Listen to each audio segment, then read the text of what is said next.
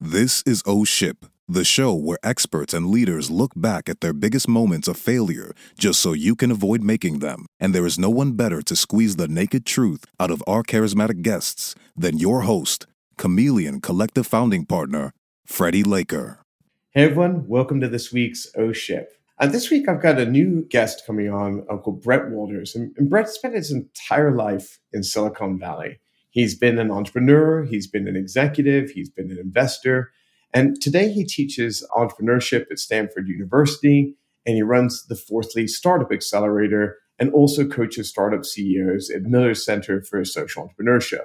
He's successfully raised capital multiple times in his career, and the entrepreneurs he's worked with have raised quite literally hundreds of millions of dollars in capital. And as an entrepreneur in his own right, he was the founder and CEO of Art Machine, the co-founder of Metagraphic, and the CEO and eventually the chairman of TIDX. He's been on the board of the Stanford University Graduate School of Education, and he's been chief mentor of the European Innovation Academy. So beyond being a successful entrepreneur, the thing that stands out most for me with Brett is his willing to teach and help others all around the world. He's helped companies grow at a macro level, but he's also been leaning into coaching individual founders through their personal growth, which is why we're going to call today's episode Growth Without Boundaries. And with that, here we go with another week of Oh Ship. I can't wait for you to meet Brett.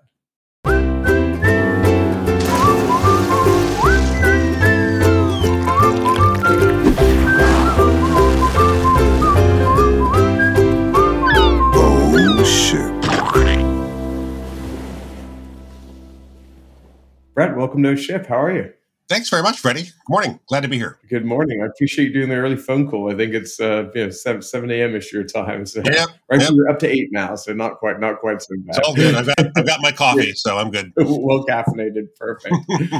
So, I'm just getting to know you. I hope my intro did you justice, but it'd be really great if you could share a little bit of your background, kind of pre-Fourthly, kind of set that foundation of your entrepreneurial background for any of our audience that may not have had a chance to meet you before. So I've spent my entire life in Silicon Valley. And so, I've kind of had a front row seat to watching Silicon Valley go from being Santa Clara Valley, the kind of sleepy agricultural valley that I grew up in, to being the Silicon Valley of today, global hub of entrepreneurship and innovation, right? And so along the way, I've been pretty immersed in the world of startups. Three times I've been through the process of founding a company, raising capital, being a CEO, eventually managing an exit. Sometimes the exits have been fun and satisfying, and sometimes they've been slightly more challenging. But that's life as an entrepreneur. And as you said, today I'm just kind of all in on helping other entrepreneurs. That I teach entrepreneurship at Stanford and coach startup CEOs in the largest startup accelerator program for social ventures, people who are trying to save the world. And then I run a small private startup accelerator program of my own, Fourthly. So I'm all in on helping entrepreneurs, Freddie. Love it. And by the way, I know it sounds ridiculous, but people talk about Silicon Valley so much that I think you actually start to believe it isn't like an actual town name, but people forget it was, to your point, actually an agricultural town with Santa Clara beforehand. I think that's it's easy to forget the history of this area that people associate so much with investment and technology. I would say that if I could, even though I've enjoyed my career, if I ever get a time machine, I'm going to go back to the mid 1970s, and I'm going to buy up prune orchards and apricot orchards in Mountain View. That's what I'm going to do. I think so you could sell them to Google one day for a fortune. Exactly, because where Google sits today, I probably could have bought that land for $500 an acre. Unreal. Isn't that amazing? It's just wild when you think about it. So, when I was researching you and prepping for this the episode today, one of the things that really amused me, in your own words, you described yourself as a teacher guy at Stanford University, and I thought that was pretty entertaining. How did you end up going from the entrepreneurial side of this to getting an opportunity to be a lecturer at Stanford? Well, like all things, like most things in life, it was just pure serendipity. I happened to be on a board with a guy who was at Stanford, and he mentioned to me one day that they needed a new lecturer to talk about entrepreneurship, and I said, well, maybe I could help out, and one thing led to another, so here I am. I've had the opportunity to teach some people at the Miami Ad School and do some kind of guest appearances. Do you enjoy it out of interest? I assume you love it. Oh, I enjoy it a lot. Yeah. And my commitment there is very low. I teach one course every other quarter. So it's a super low commitment. And, but yeah, no, I love it. And there's nothing like being around smart young people. Yeah. Well said. Especially the older I get, the more I want to hang around smart young people. I don't want to hang around people my age. Fair enough. I've definitely got a question for you on that front since you've gone there. But I'd love to ask, what's given that the experience you have got, what's the most important lesson you think you've been able to teach any of your students? Well, this will actually tie in pretty well to the title of your show, Freddie. The life of being an entrepreneur it's a roller coaster life, right? That in the morning you win some big customer deal, and in the afternoon you lose some big customer deal, right? So there's a lot of ups and downs. And today there's this concept of mindfulness, right? And I was talking to a faculty member at Stanford one day, and she was explaining to me the concept of mindfulness, and she explained it to me this way. She said, the great American mantra is "oh shit," meaning something happens and we immediately attach negative judgment to it. She said, mindfulness means shortening that to just "oh." So when things happen, acknowledge them, but don't attach judgment to them. And I like that. And so I tell my students that it's definitely one of the things that I wish I had understood earlier in my career, because, to be a successful entrepreneur, you have to maintain an even keel, right? You have to not get too high or too low. And so this notion of, when things happen, don't attach judgment to them, just acknowledge them, figure out what learnings there are there, and then push forward, I think is a key part of the entrepreneurial mindset. I love that. And I'll have to have a sequel show now called "Oh." There you go. Exactly.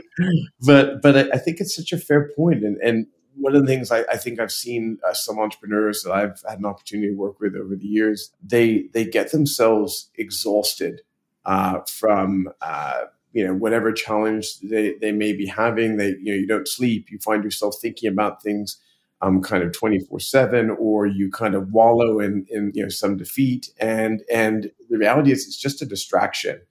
And I think, whether you're an entrepreneur or you're working in a professional environment or you're a leader, this ability to kind of just shake stuff off. And it's like, you almost think like soldiers, you got to get back to the battle. Sometimes you can't sit and kind of wallow in self-defeat.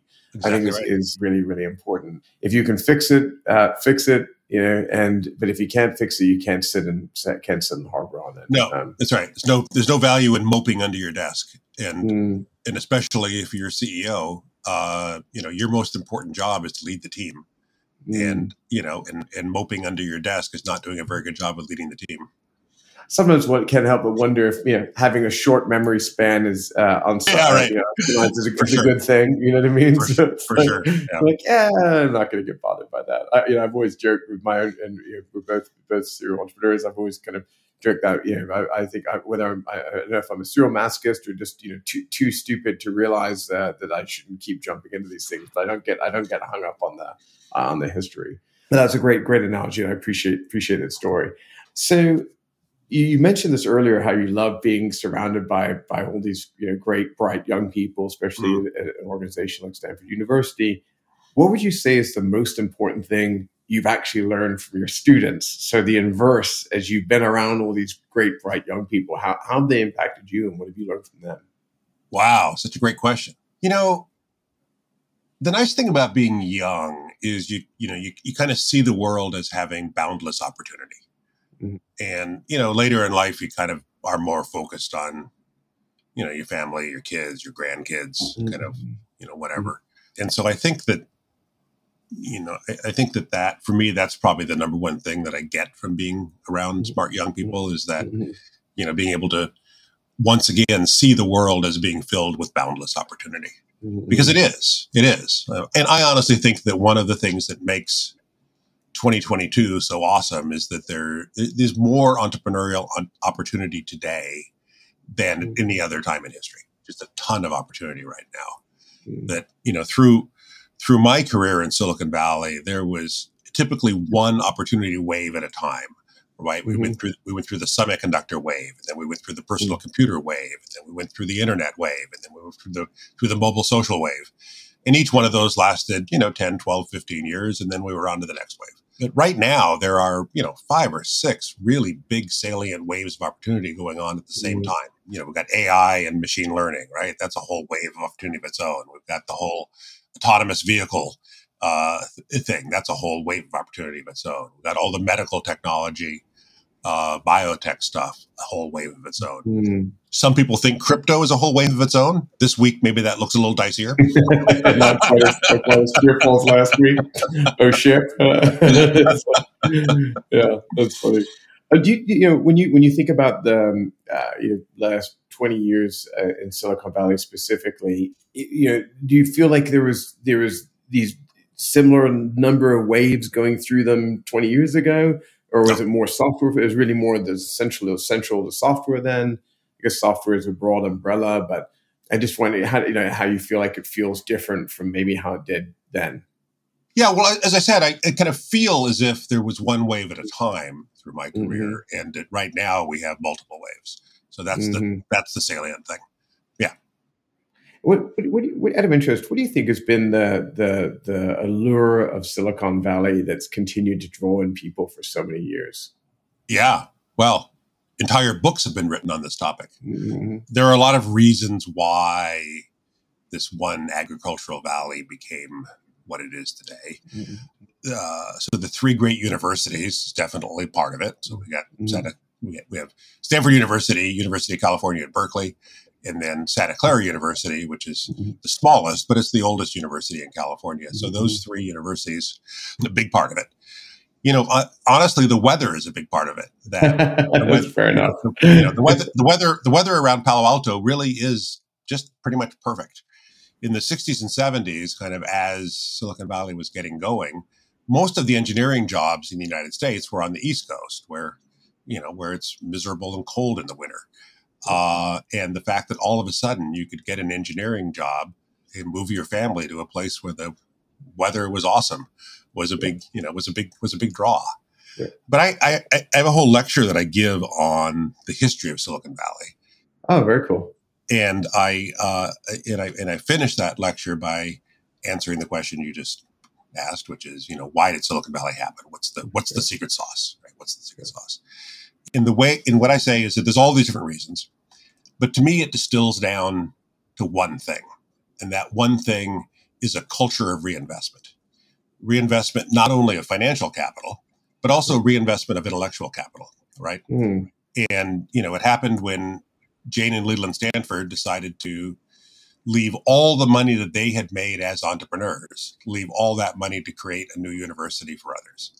It happened when the dean of the Stanford School of Engineering, Fred Terman, started investing in some of his grad students to create startups. And most famously, he invested in Dave Packard and Bill Hewlett as they finished their studies and founded HP.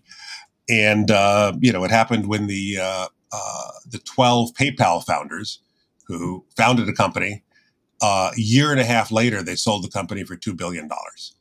So even though there's 12 of them, you split $2 billion 12 ways. That's still a lot of money, right? Yeah. And, those guys, the PayPal founders, the PayPal mafia, as we call them, they could have easily retired and each bought their own island in the Caribbean. But instead, they decided to stick around here and found and fund new companies. And so you look at the list of companies today that were founded by or funded by the PayPal founders. That list includes Facebook, Affirm, Tesla, obviously. There's a whole slew of companies that were funded by and or founded by the PayPal mafia. PayPal money. And again, that's the culture of reinvestment, that they could have retired, but instead they reinvested that money. And the reinvestment, like I said before, of intellectual capital, of, in Silicon Valley, there's this whole culture of, once you've had some experience in your career, you want to become an angel investor and help other entrepreneurs. Right. And so to me, that's kind of the one thing that is the secret sauce that has built Silicon Valley. I think that this entrepreneurial culture of, to use this reinvestment, the sense of like entrepreneurs helping entrepreneurs, obviously Right. something I'm really passionate about as well. And obviously, you are. Yeah, I feel like a lot of that's a great point. That mindset, I think, certainly made famous by Silicon Valley, and I think that culture is really started to drift in different parts of the in a good way. Obviously, started to drift into other parts of the U.S. as well, Yep. which I think is very exciting. And the world. And the world. Yeah. And that's a perfect segue, because one of the things I really wanted to touch on today was with Fourthly, and the fact that it has a very kind of global nature in terms of how you're attracting people, globally, startup founders. And I think it has to do with that allure of Silicon Valley on some level. And so I'd love to just hear a little bit more about that. Assume that anyone listening or watching right now doesn't know anything about Fourthly, and it'd be great if you could just provide some context first. Sure. So Fourthly is a startup accelerator program that I run, and I limit it to just 10 startups per batch, so that we can spend a whole lot of time together. And it is purely Zoom based. And originally that was because I started it during COVID, but now it's become because I love being able to have global participants. And with a Zoom based program, you can have global participants because you don't have to fly. You don't have to fly in here to Silicon Valley to participate. And then the other differentiating aspect of Fourthly is that it's non-dilutive because you pay to participate. And so I don't take any equity in your startup. And partly that's because, as a serial entrepreneur myself, I know how valuable your startup equity is. And, giving away 7% of your company to somebody else just because they put you through an accelerator program, that's actually pretty expensive capital. Pretty expensive, I agree. Yeah. So that's Fourthly. And the name comes from the fact that the World Economic Forum says that we're now entering the fourth industrial revolution. And like that. So the first industrial revolution was very much centered around London. It had to do with the steam engine, right? The second industrial revolution had to do with electricity and mass production and was around Detroit and the other big mass production centers in the world. Third industrial revolution was computers, IT, the internet, very much centered around Silicon Valley, right? And the World Economic Forum says that the fourth industrial revolution that we're now entering is the merging of the digital, the biological, and the cognitive being AI and machine learning, that stuff, right? And that what makes this industrial revolution different than the previous three is it's not happening around one place. It's happening all over the world. That there are clusters of innovation, clusters of entrepreneurship all over the world today.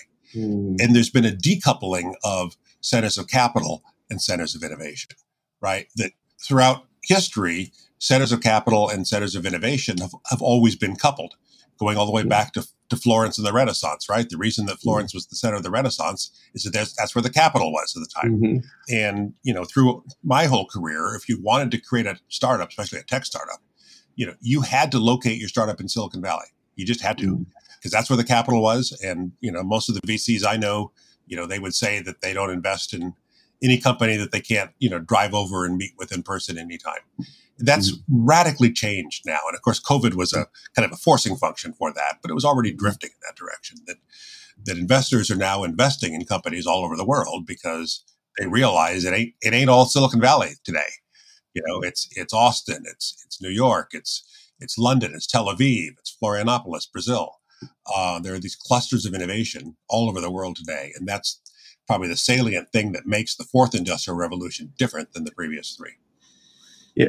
What's so interesting, if you think about the earlier, the first and second industrial revolution, they required physical things in physical locations.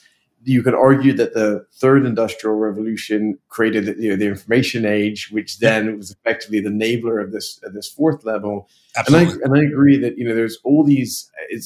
For me, it's a combination of democratized access to collaborative technologies that are very inexpensive or literally free.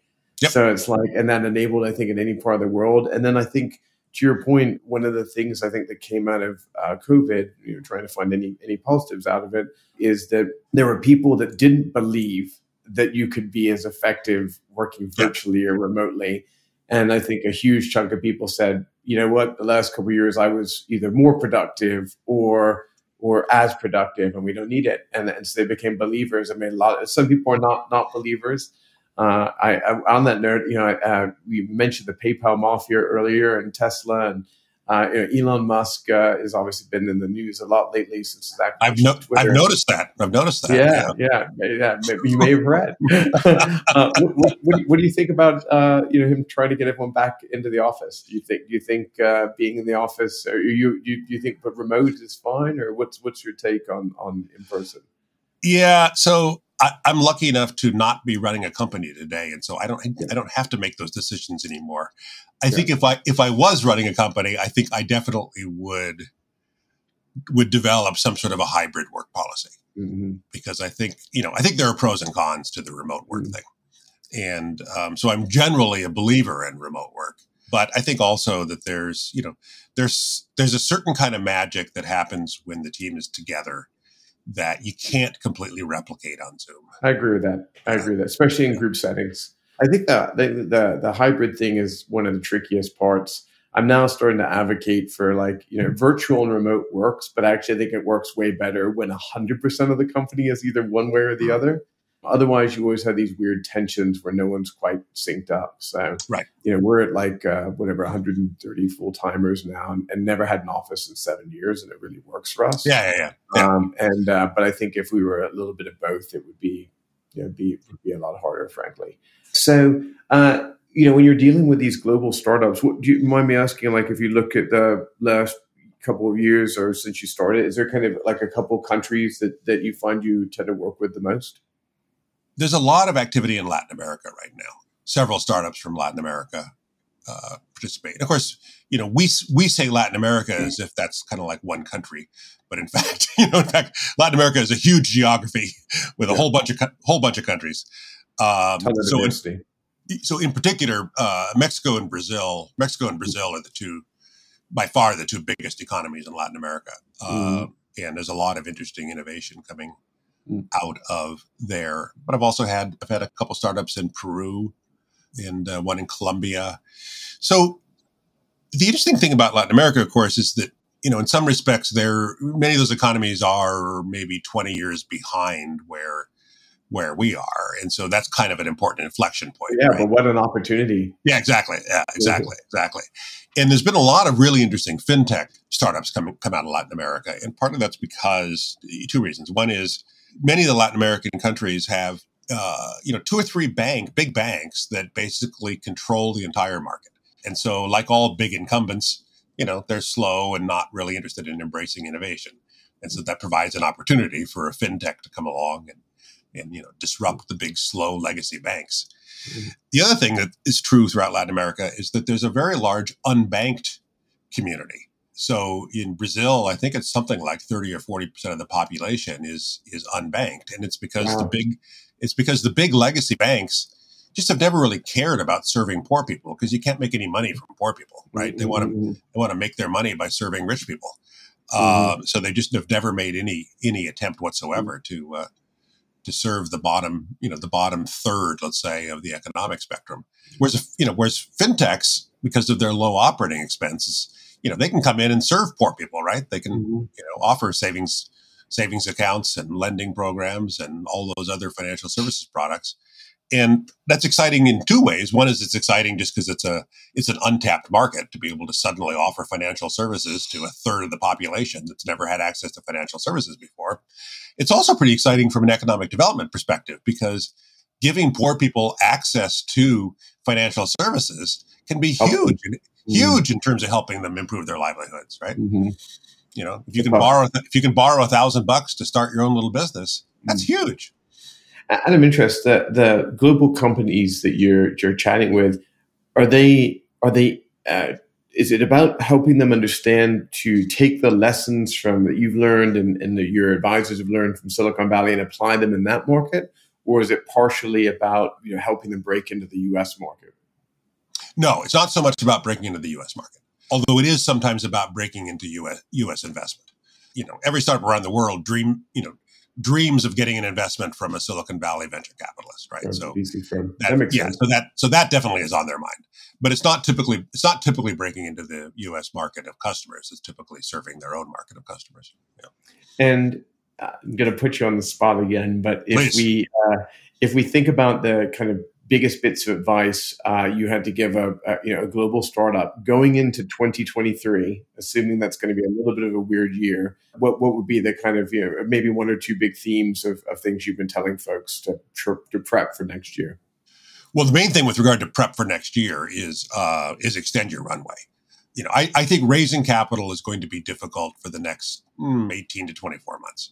Mm-hmm. And so anybody who's got a 12-month runway right now, I think is a world of hurt, because the ability to raise capital within the next 12 months is going to be super challenging. Mm-hmm. So that's my number one piece of advice, is extend your runway. So extend your runway by either reducing expenses or get some revenue, or if you can raise some money, then don't go out and raise 12 months worth of money. Go out and raise 24 months worth of money. Right? That's good advice. Yeah. I think for any startup founder out there. Right. And the sell cycles on raising capital right now are much longer than they were a year ago. Mm-hmm. Right. That year ago, 18 months ago, you could. It wasn't quite this fast. It was almost as if you could pitch on Monday, get a term sheet on Tuesday, and close the round by Thursday, right? Yeah. And that ain't happening right now. If you can successfully raise capital right now, it's a much longer, more drawn out process. Good advice. Funny enough, I've just got a startup company that I'm working on right now, and we're just starting to think about fundraising. I think this is something that's very top of mind for us as well. So, Brett, for super great insight on from all the different aspects of your career. One of the other things I mentioned in the intro to the show was that you also kind of coach CEOs individually as well. So you've got kind of like your kind of macro level teaching that you do, and then you've got I think I include the accelerator in that. But how is coaching individual CEOs different from kind of the work that that you do, kind of teaching and lecturing in a group environment? So teaching and coaching are different things, right? Teaching, traditional teaching is just simply the transfer of knowledge. It's I'm viewing your mind as being a bank that can store some more stuff, mm-hmm. and so I'm going to provide you some more stuff that you can store in your mind. And coaching is more about asking good questions that will hopefully be helpful as you think through a process.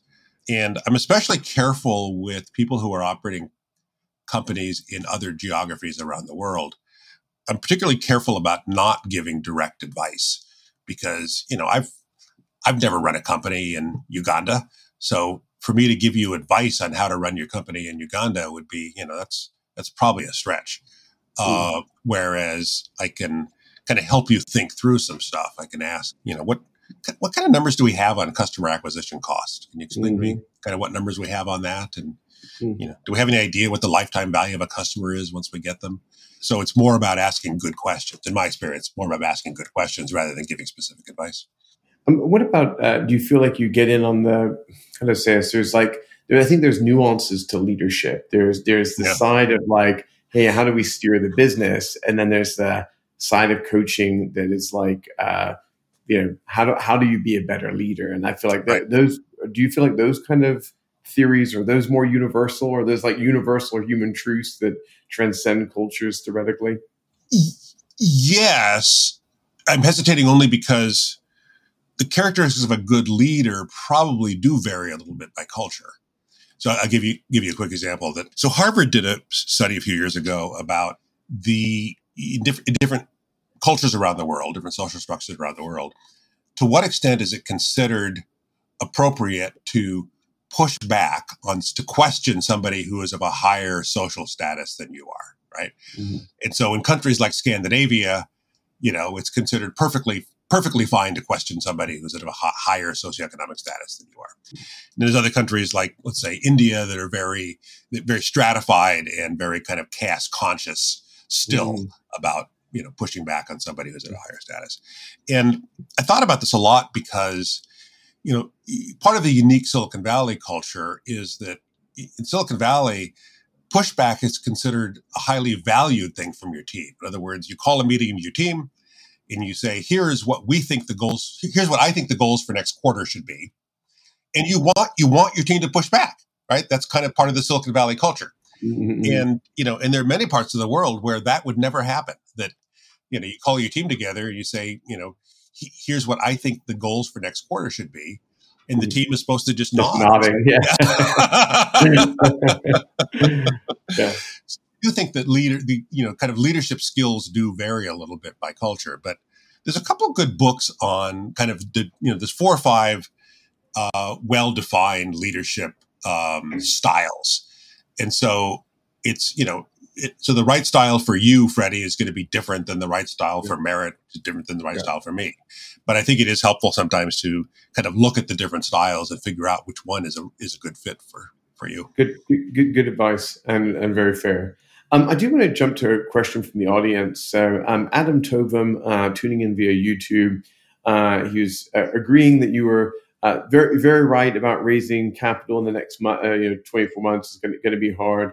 But he's also really intrigued about if you see anything else changing in the fundraising landscape. Maybe not so much the landscape, longer runways, but maybe around let's call it alternative or non-traditional sources of capital. He mentioned crypto funding, but I think in general his point was about do we think the money might come from different places, or do you think startup founders should be looking at more non-traditional sources? Yeah. So first of all, to Adam's specific question about crypto, I think crypto is going to kind of be on hold for at least the next few months because we're still trying to figure out what the second level fallout from FTX is going to be, and so I think anything crypto related is going to be kind of on hold until we figure out how all this shakes out.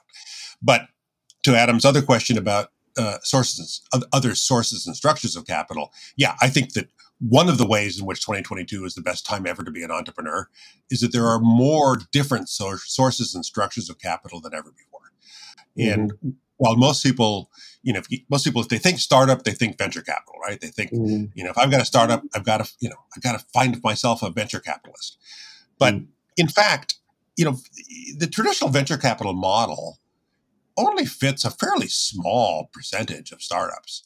That the traditional venture capital model is investing in return for equity, right? So I'm buying equity in your company, and it's based on binary outcomes. It's based on the idea that your startup will either go bankrupt or it'll have $1 billion IPO. That's it. And and 8 out of every 10 companies that they invest in goes bankrupt, and the other 2 have $1 billion IPOs, and they're good. They're happy. Yeah. But it's binary outcomes, right? That's they don't want to invest in companies that just kind of do fine for a while, because owning equity in that doesn't do them any good. So this is a go big or go home kind of mentality. That's exactly right. It's like I always say that it's like airplane travel. Airplane travel also has binary outcomes. Either you arrive safely or you die. There isn't anything in between. Nobody. I'll try to remember that next time I get on a plane. Nobody gets a little hurt. Everyone gets a little hurt on an airplane trip. Right, you either arrive safely or you die. That's it. Yeah. And the venture capital business is based on that same set of binary outcomes. Yeah. And so that's fine if you are a Uber or an Airbnb and you just simply want to go big or go home and have somebody just shovel cash into the engine to allow you to scale at an unnatural pace, which basically was what venture capital lets you do. Right, it lets you scale at an unnatural pace. So that's fine. But there's a whole lot of other companies out there that are perfectly good companies, but they're not a good fit for that model. And so the good news is that today there's all kinds of different sources and structures of capital. I did a deal recently it's a revenue share note. I put $100,000 into the company in return for a note, and the payments on the note are defined as being 5% of the revenue of the company.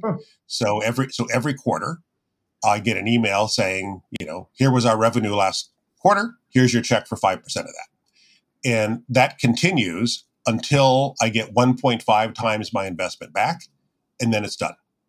So, and it didn't dilute them. No equity dilution. For them. That's right. No dilution, because it's not equity based. I'm happy because I'm going to get 1.5 times my investment back. Hey, that's not bad. Oh, yeah. They're happy because they didn't give away any equity. And pretty easy for them to service that note if they just got to build into their spreadsheet the fact that 5% of the revenue every quarter is going to me. That's easy to build into their economic model. And then once it caps out, then I'm gone. They never have to see me again. And so, you're seeing a lot of structures like that traditional venture capitalists won't do because they're interested in the $1 billion outcome if you have an IPO. But for angel investors, deals like that make a lot of sense. Good. Good. I guess totally understood it's conceptually possible to see one tied to revenue, but I hadn't seen that before. That's really interesting. So a great answer. Okay, it is that time on the show where I have to ask for your O-Ship story. For those of you who have never watched O-Ship before or tuned in via our audio podcast, one of the key premises of O-Ship is that we like to ask leaders and entrepreneurs about a moment in their life where maybe things hadn't worked out as they had planned, whether some big decision, maybe it's a business venture, whatever it was, and we'd like to know how people dealt with it. Sometimes this may be something that said, it really made me think about how I'm a leader, or make me realize how I approach challenging situations, and it changed me. Sometimes people, it's some inspiring story that made them have a different level of empathy for folks. And sometimes they're just complete ship shows where they were just not very funny when they happen, but really damn funny in hindsight. And maybe there's categories outside of that, but it's certainly a pattern we've noticed. Brad, I'm sure you have quite a few of these tucked away, but I would love to hear what you think is a worthy addition to the O-Ship history of wacky stories we've heard. Yeah, I have a lot of those, Freddie. I would say that my role in life at this point is to be a cautionary tale for others. Good. Dave, we all appreciate you. But I'll tell you one particular story that I think is, and the reason I'm going to tell this one is that I think it's a really informative story for entrepreneurs today. And here's how the story goes. So I had a startup once where I was super excited about it, and I worked really hard on my pitch deck. I worked really hard. I created the world's greatest pitch deck, and I carefully rehearsed everything so that my narrative lined up just perfectly with every single slide. And there was even one section where it kind of appeared to be a live demo because I knew exactly where to click on the screenshots in order to make some stuff happen, right? And so I worked really, really hard on this pitch deck, and I reached out to a buddy of mine who was a VC partner at a fund, and I said, "Hey, can I come in and just give you my little pitch? I'd love to just get some feedback from you." So I went in and I launched into my carefully rehearsed pitch with my absolutely beautiful slide deck, and this guy loved everything. It's like, he practically stood and cheered when I was done with my pitch, and he said that was awesome. That's one of the best pitch decks I've ever seen. And we're definitely interested in investing. And I walked out of there high-fiving myself about how brilliant I was. And next day I got an email from him that said, hey, we're definitely interested. I'd like to have you go and meet with this other VC friend of mine, and we'll see whether he might want to co-invest with us. And I said, cool, awesome. So I went in to see this other VC, and I walked into his office sure that it was going to be that I was going to be just as big a success as I was before. Because I'll tell you, this pitch deck, Freddie, this was the best pitch deck in the history of pitch decks. Exactly. Brings tears to the eyes. And so I walked into this other guy's office, and I opened up my laptop and connected my laptop to his screen. And this other VC goes, "Close that fucking laptop up." He said, "I'm sick and tired of entrepreneurs who come in here and show me pretty pitch decks. What I want to know is, can you tell me using words and words alone why what you're working on is so interesting that I would want to invest?" And I went, but my pitch deck. Wow. So the reason I love telling that story to new entrepreneurs is that, it's so true that you have to be able to tell the story on its own, right? Yeah. That, that ability to tell the crisp, clear, and compelling story of what you're working on and why it matters is one of the most important skills for any entrepreneur to have. And you've got to be able to do it without having a fancy pitch deck, right? Yeah. And I love that. And that, most people think of pitching as being in the context of raising money. But the reality is that great entrepreneurs are pitching all day long, right? They're pitching for customers. They're pitching for partners. They're pitching as they're trying to recruit employees, right? That ability to tell the crisp, clear, and compelling story of what you're working on and why it matters is just a fundamental entrepreneurial skill. I love it. Do you think, out of interest, do you think the first investor knew what you were getting into when he sent you over there, or do you think that was just a fluke? Oh, no, he knew exactly. Yeah. He said, that's great. Go try that again. Good luck. Exactly. That's amazing. But it's such a great point. I think, people need to remember your pitch is your pitch, and the deck needs to be in addition to that. It isn't the pitch. You know what I mean? And I think people get so reliant on it. I think it's great advice. The slides aren't going to sell the deal. You got to sell the deal yourself. Out of interest, when you did try and get through at that particular time, and obviously you're a far different person today than you are in that moment, were you able to kind of get the story out, or did it really throw you off the deep end, if you know what I mean? Oh no, he ended up investing. So oh, that's great. Good. But you still made your lesson learned. Oh yeah, I was sweating. That's awesome. Yeah, I heard there's a couple of entrepreneurs out there. I think Steve Jobs was another one of the ones that never wanted to ever see a deck. No, it's Jeff Bezos hates decks. Bezos, yeah, Bezos hates decks. That's right. Bezos supposedly had a no slide deck policy at Amazon. Yeah, that's right. Yeah, it's awesome. But this was so interesting, Brett. I really, really enjoyed chatting with you. I think that was a perfect way to end today's episode. If people want to find out more about you or follow you or engage you with any of your businesses, what's the best way for people to do that? Probably LinkedIn is the best way, but I'm on all the socials, and my handle on all the socials is just Brett Waters. I'm Brett Waters on Twitter. I'm Brett Waters on Instagram. And that's Brett with one T. Just Brett with one T. Exactly. Brett with one T. Brett Waters. I'm Brett Waters on Venmo if you want to send me any money. Perfect. Send me some money too. Brett, that was great. It's so good to really get to know you a bit more today. I hope we get a chance to meet in person one day. For all of you listening into OSHIP right now, whether you're watching the live stream or tuning in via any of our audio podcasts, thank you for being a subscriber to OSHIP. You showing up every week to watch the show means an awful lot to us, and it's the energy that keeps us going every week. The best thing you can do to support us is give us a like, share the episode with a friend, or if you haven't followed or subscribed, if you could do so now, that would be wonderful. Brett, thanks again for your time. Great to see you. Been a pleasure. And we'll see everyone else next week on OSHIP. The OSHIP Show is brought to you by Chameleon Collective, where we lead, scale, and adapt to build and grow great companies. You can learn more at chameleoncollective.com. Freddie will see you next time when we will once again be raising the sails for the OSHIP Show.